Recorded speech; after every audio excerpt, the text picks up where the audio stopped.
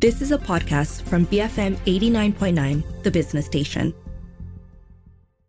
Good afternoon, this is Live and Learn on The Bigger Picture. I'm Juliet Jacobs. Yesterday on the 17th of January, the producer and director of locally made film Mentega Terbang, Tan Meng Keng and Khairi Anwar Jailani were charged under Section 298 of the Penal Code for, quote-unquote, hurting religious feelings, which is a blasphemy provision. So the charge carries a punishment of up to 1 year imprisonment or a fine or both.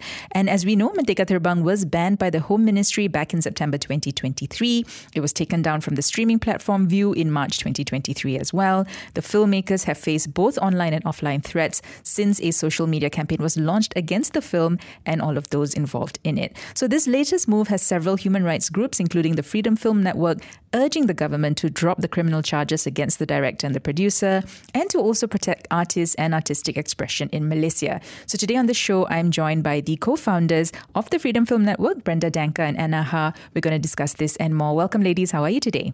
Yeah, Hi, Juliet. Good. Thanks for having us. Absolute pleasure. Lovely to have the both of you back on the show. Though, of course, not so great news that we're discussing today, but let's get to it. Yeah. So I briefly mentioned in the introduction, that kind of what led us to where we are today, right? But can you also just give a brief rundown of what led to the charging of both Tan Meng Keng and Khairi Anwar Jailani? Sure. So yesterday we were at the courts. And Khairi Anwar, he's the director, and Tan Meng Keng, he's the producer of Mentega Terbang. They were both charged with deliberately wounding the religious feelings of any persons, which is Section 298 of the Penal Code. And this is really shocking because this charge is a criminal charge and it carries a punishment of up to 1 year imprisonment or a fine or both if found guilty. So if we were to look at the timeline of events, just a little bit of context, this charge of Khairi and Meng Keng comes after the film Mentega Terbang was already banned by the Home Ministry last year, which is September 2023. And that time when it was banned is under the Section 26 of the Film Censorship Act. It was banned on the ground of being contrary to public interest. And if we will look a little bit earlier, in 2023, the filmmakers themselves had suffered a really distressing time. They faced threats from social media users, which escalated to physical violence and also intimidation from the state. And it's really shocking because the film was released 2 years ago in 2021. So over the past, I would say 3 years, there's this, timeline of events. Okay. And how are the both of you feeling about these charges? Brenda, you mentioned shocked, right? But how are you feeling that, this level of charges are being brought against both the director and producer of Mentega Terbang? Yeah, actually, we kind of feel that it's too excessive, kind of heavy-handed. Both of them were given kind of a higher amount of bail. It's not a minimal bail, 6,000, 6,005. And then on top of that, they received a gag order, So they are not allowed to talk about the case. Both of them are not allowed to talk about the case, which then kind of, how do you have, it impedes public debate, I feel, and dialogue. And then, and I think most distressing for me was that Khairi is required to report to the police station monthly. So this kind of handling for a filmmaker, it's kind of serious for us. Yeah, and I think it's excessive. Also, I think that it's also kind of unreasonable because Article 10 of our Constitution does guarantee us the freedom of expression, and it can only be restricted on reasonable grounds, Okay. And so, as far as I know, Mentega Terbang and the filmmakers, they don't fall into this category of restrictions that can be imposed, such as national security, public order, or morality, So, but I mean, although people say, no freedom is absolute, and no country actually has absolute freedom. But using 298 to charge filmmakers for a film that essentially is a fiction film inspired by experiences of grief in a multicultural and religious context, for us is unreasonable.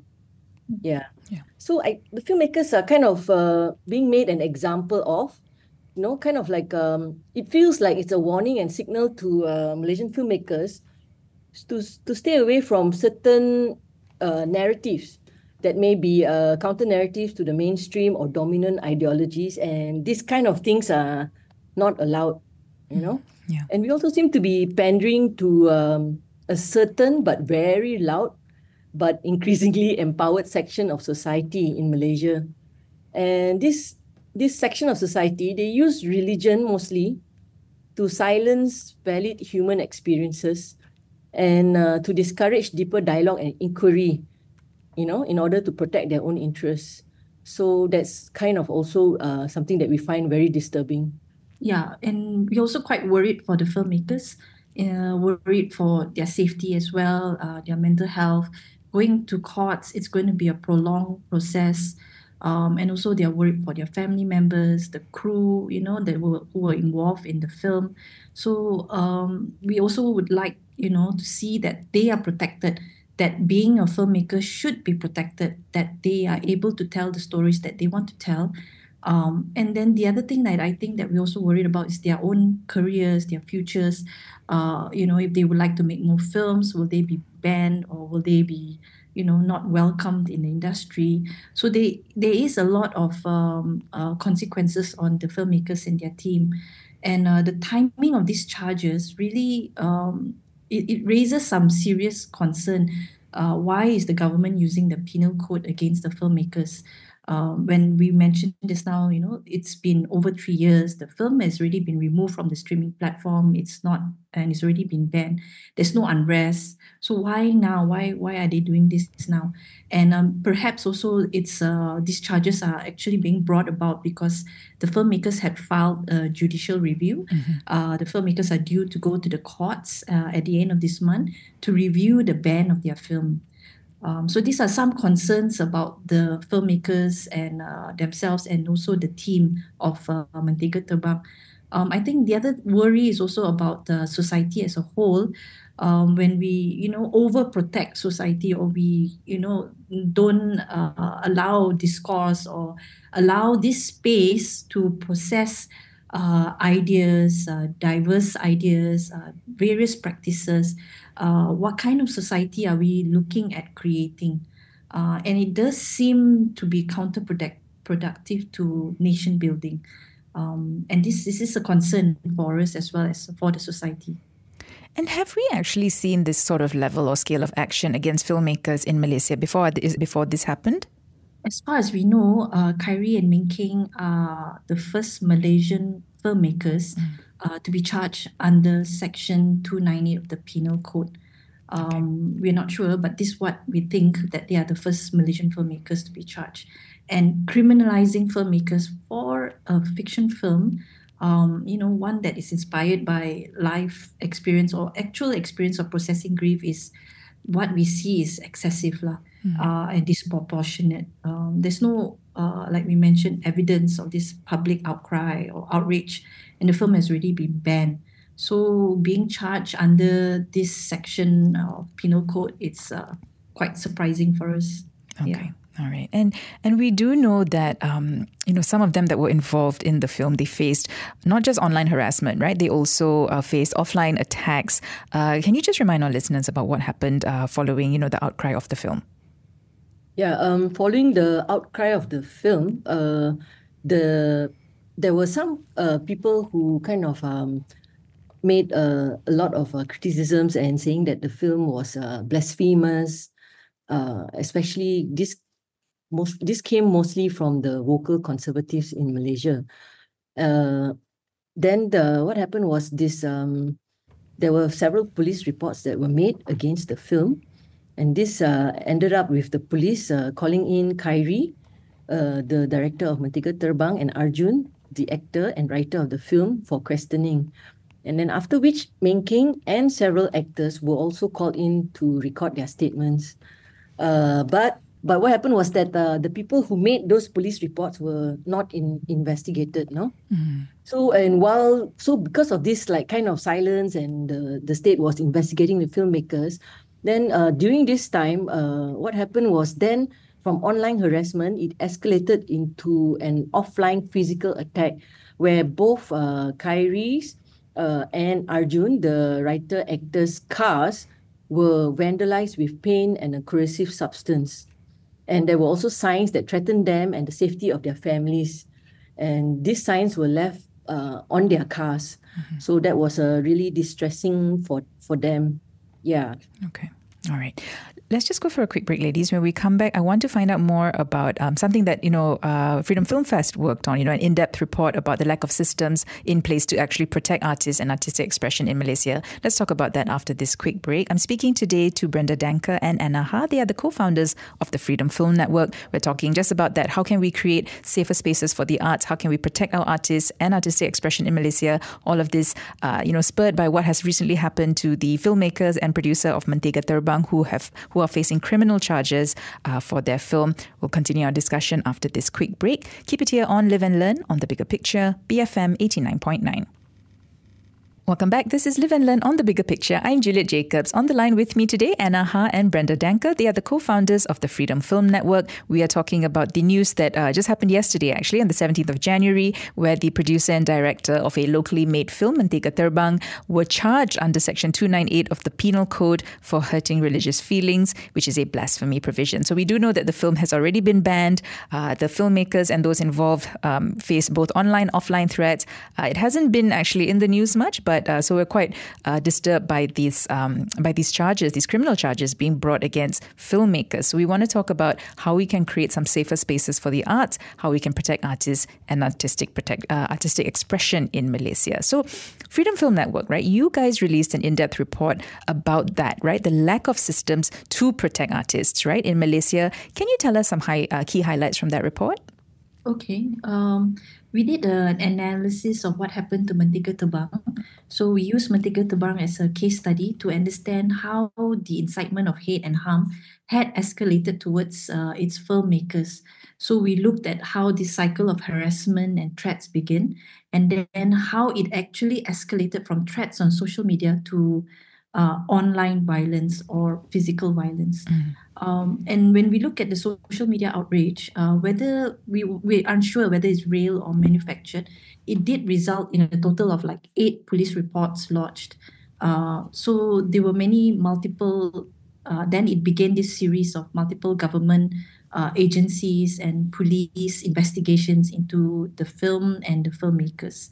But as mentioned earlier, we did not see any action taken to those who had made violent threats, death threats against the Mentega Terbang team. Furthermore, we also saw that the government had remained silent on these online threats against the team. So it took about 2.5 weeks of intense social media harassment. Then the online attacks escalated into an offline attack. Okay. And, when I was reading that analysis that you did, I came across something which is called the Rabat Plan of Action, right? And that's a UN framework, right? Can you tell us a little bit about that as well? Yeah, sure. The Rabat Plan of Action is the United Nations framework on the prohibition of advocacy of national, racial, or religious hatred that constitute incitement to discrimination, hostility, or violence. The Rabat Plan outlines a 6-part threshold test to determine if incitement to hatred has occurred. So we use this UN framework because, it's kind of hard to, everybody says, like things like, okay, now you have incited or, you are guilty of, and this hurts me or harms me. So what happened is this Rabat Plan of Action is a very good way, a framework that I also hope that the authorities and government would use to determine if something was insightful or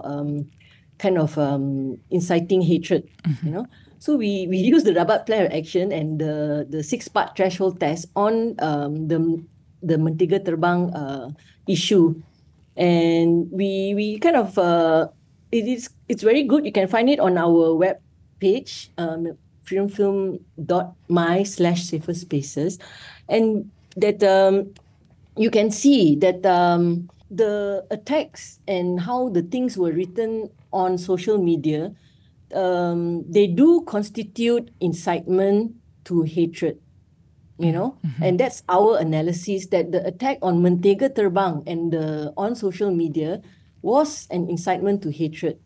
Whereas if you were to analyze the Mentega Terbang film, it wouldn't pass that threshold of when if the film is to be called an incitement to hatred, and stuff like that. So our recommendation is that this framework would serve very good to determine in a very clear and precise way, and also international standards of how something could be deemed insightful or not. Yeah. Okay. So, you outlined the time frames until it sort of escalated, right? And, you described that as a cycle of harassment, right? Why is it important for us to recognize these sorts of cycles? It's almost like media literacy. We need to understand our online content, when it's too much and when it's not harmful, when it's harmful and when it's not. When we understand this and recognize this cycle of harassment, and then we can diffuse it when it happens again. And then we can also inform the public, you should not participate in this kind of hate campaigns, and not to be riled up and follow your emotions, but to see that it is harassment, it is violence, it is harmful, so that everyone is able to play a part. So first of all, we then are able to diffuse it. We need to then take an action to stop participating in this kind of hate campaigns. And this will then, stop future cases of harassment. Okay. And what would your recommendations be to the state, to people as well, to prevent something like this from happening again? When we see films like Mentega Terbang, it's really important films because it builds religious harmony. It allows, after screening, we've had participated in screenings of films like Mentega Terbang, and we see that after screening films like Mentega Terbang, there is this space to have open communication. There's a safe space for us to dialogue with one another, to share different perspectives so that we can understand each other better. So we can always disagree, we can always agree to disagree without going to the extent of banning films, without going to the extent of charging films. But instead, we are building a society that is able to have a fruitful, meaningful discourse. And this really helps to grow our society, to be more democratic, to be more thinking. So in our experience, looking at Mentega Terbang as a film is an excellent tool to foster such discussions, And the audience that we spoke to, who had watched the film, they said that they understood and they appreciated each faith better after watching the film. And they could relate with the main character's experience. So these are also experiences of viewers with the film that the authorities need to take into account. So I feel that when we do have this kind of films, and these films are really important for society because it does allow this possibility, and it grows this ability for the public to have discussion, to have a healthy debate, and this type of content then people be able to discuss about values, and it will grow society to be more democratic, to be more thinking. And I feel that we said it's the way it's what has happened is too overarching, too many problems, or sort of like gone is disproportionate. And the reason is because films alone is not going to change a person's perspective or behavior. What happens is that there are other factors involving in creating change behaviors and perspectives. Other people play a role: parents, family members, the home environment, teachers. If you're looking at youth, teachers, these different factors all play an important role in shaping a person's worldview. So, film alone is not the only reason for a change behavior. And we can see that films and filmmakers at the moment are the only ones being punished and criminalized for pushing forward so-called negative influences or negative social values. And it really puts an unfair responsibility and burden on the filmmakers themselves to be the moral compass of the nation. So when we look at the government's approach of banning the film and now even criminalizing the film, this is really an archaic form of content control. In today's digital age where audiences are exposed to all sorts of content, through social media, everyone's viewing content on your phone, viewing content on the web. It is really impossible to ban anything. So what we would see moving forward would be, and more productive for nation building, is to empower citizens to have skills to process, skills to have a discourse, to navigate and share content in a rational and responsible way. And this is very important in our country, which is multicultural, multi-religious. So shutting down any conversations around just one film is not going to, allow us to grow these skills. Okay. Anna, anything you wanted to add to that? Yeah, we had FFN had organized an international conference on film and society, where we had gathered creators, producers, regulators, academics, and activists from all over Southeast Asia. And one of the conclusions that we made was that we really need to have a more balanced approach towards censorship, or what you call regulation of content, where, of course, the public order and security is important, and of course, government policies as well. But it should be a more balanced approach where the rights of the consumers and other stakeholders are equally considered. And also we feel that one of the conclusions was also that decisions made about restricting content and films must be evidence based and take into account intersectional perspectives. Yeah. And for this to happen, policymakers and regulators must engage in regular consultations so that information is dispensed in a timely manner. We are moving so fast. We cannot have a 50-year-old law then be applied on a digital age, which is changing every day. Another thing is that any code or guidelines for content must take a rights-based approach and be developed collectively by stakeholders. It cannot be top-down, dictated by the government. It must be developed by understanding both the supply and demand side of content. It's also important to understand how consumers consume, not just how creators create. Consumers should also be provided with necessary knowledge, skills, and tools to effectively implement self-regulation for themselves and the children under their care.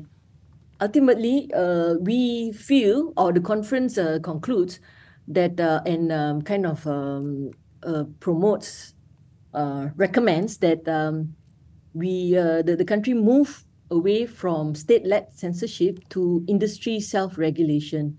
That ideally is seamless, or at least streamlined across all content platforms.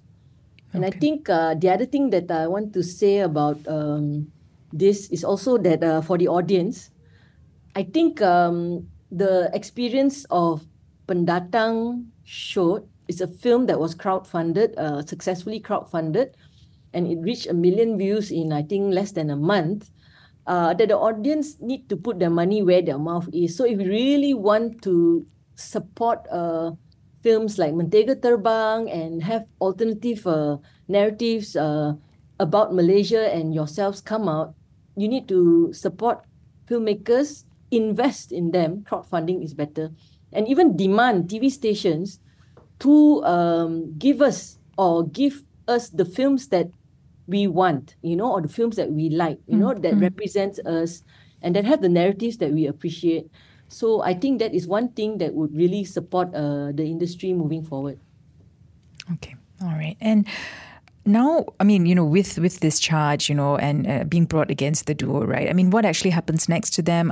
When is the next hearing? Can you just bring us up to speed on that as well? Yeah, the next hearing will be, is it March? Brenda, do you know the date? March. March, okay. March 14. Mm-hmm. Okay, all right. So, and as we know, they have a gag order, so they cannot speak, and that's kind of where it is at the moment. So we have to wait until March to see what happens, yeah?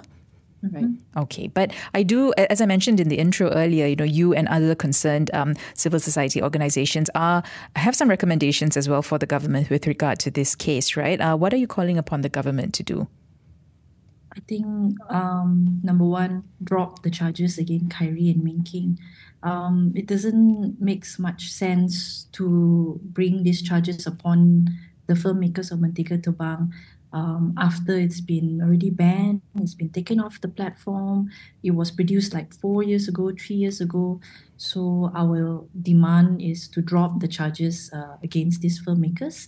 I think secondly is to protect filmmakers who explore stories that reflect our society, stories that are about our social issues, critical issues, and these are their creative works.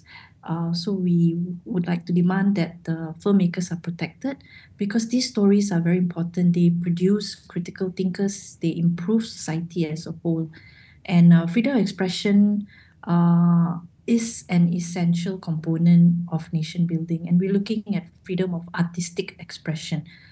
It fosters a culture that celebrates creativity.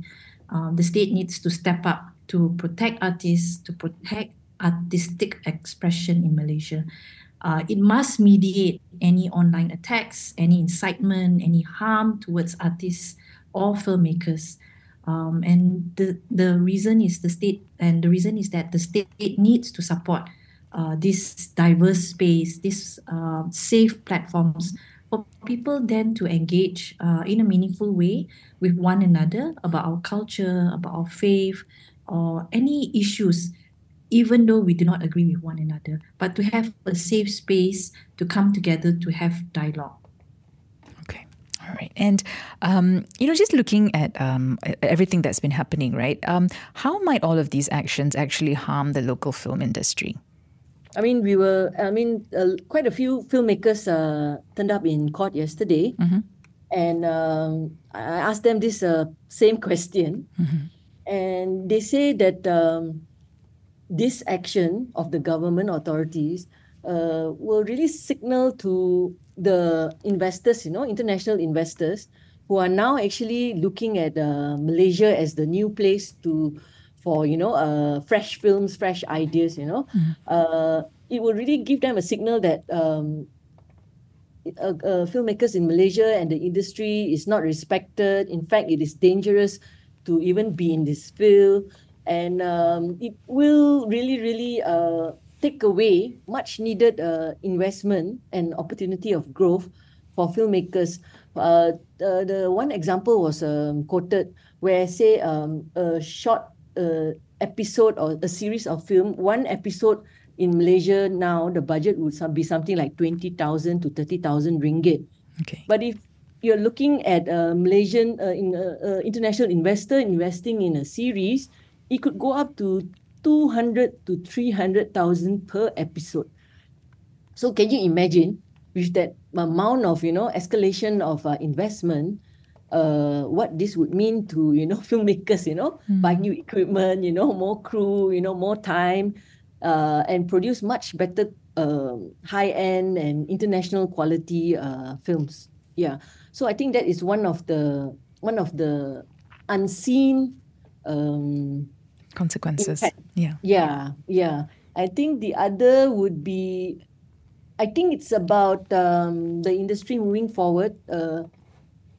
It would be great if it's not a pessimistic look at the industry, but something which is so encouraging, which actually has started already, with Abang Ade, Tiger Stripes, Yeah. It kind of like we started on a high, we're on a high, and suddenly for it to come down like this is not really positive for the industry. Okay. So again, I want to just, point our listeners back to that wonderful analysis that you did, the Safer Space for Arts, right? And again, for folks, if you'd like to read that really, really interesting, understanding the incitement of hate and harm, right? And using the case of Mentega Terbang as a case study, do head to freedomfilm.my/saferspaces. Do have a look at that. And I guess for now, we'll just see what happens with the criminal charges brought against the filmmaker and producer of Mentega Terbang. Brenda, Anna, thank you so much for joining me today. Before I let you go, any concluding message that you'd like to leave our listeners with? I think just the last message is that the filmmakers, Meng King and Kyrie, they filed a judicial review, which means they are asking the court to review the ban of their films. They are due to go to court at the end of this month, January. And I would like to call upon the audience, the viewers, if you had liked the film and you would like, good critical Malaysian films to be made, please support the filmmakers.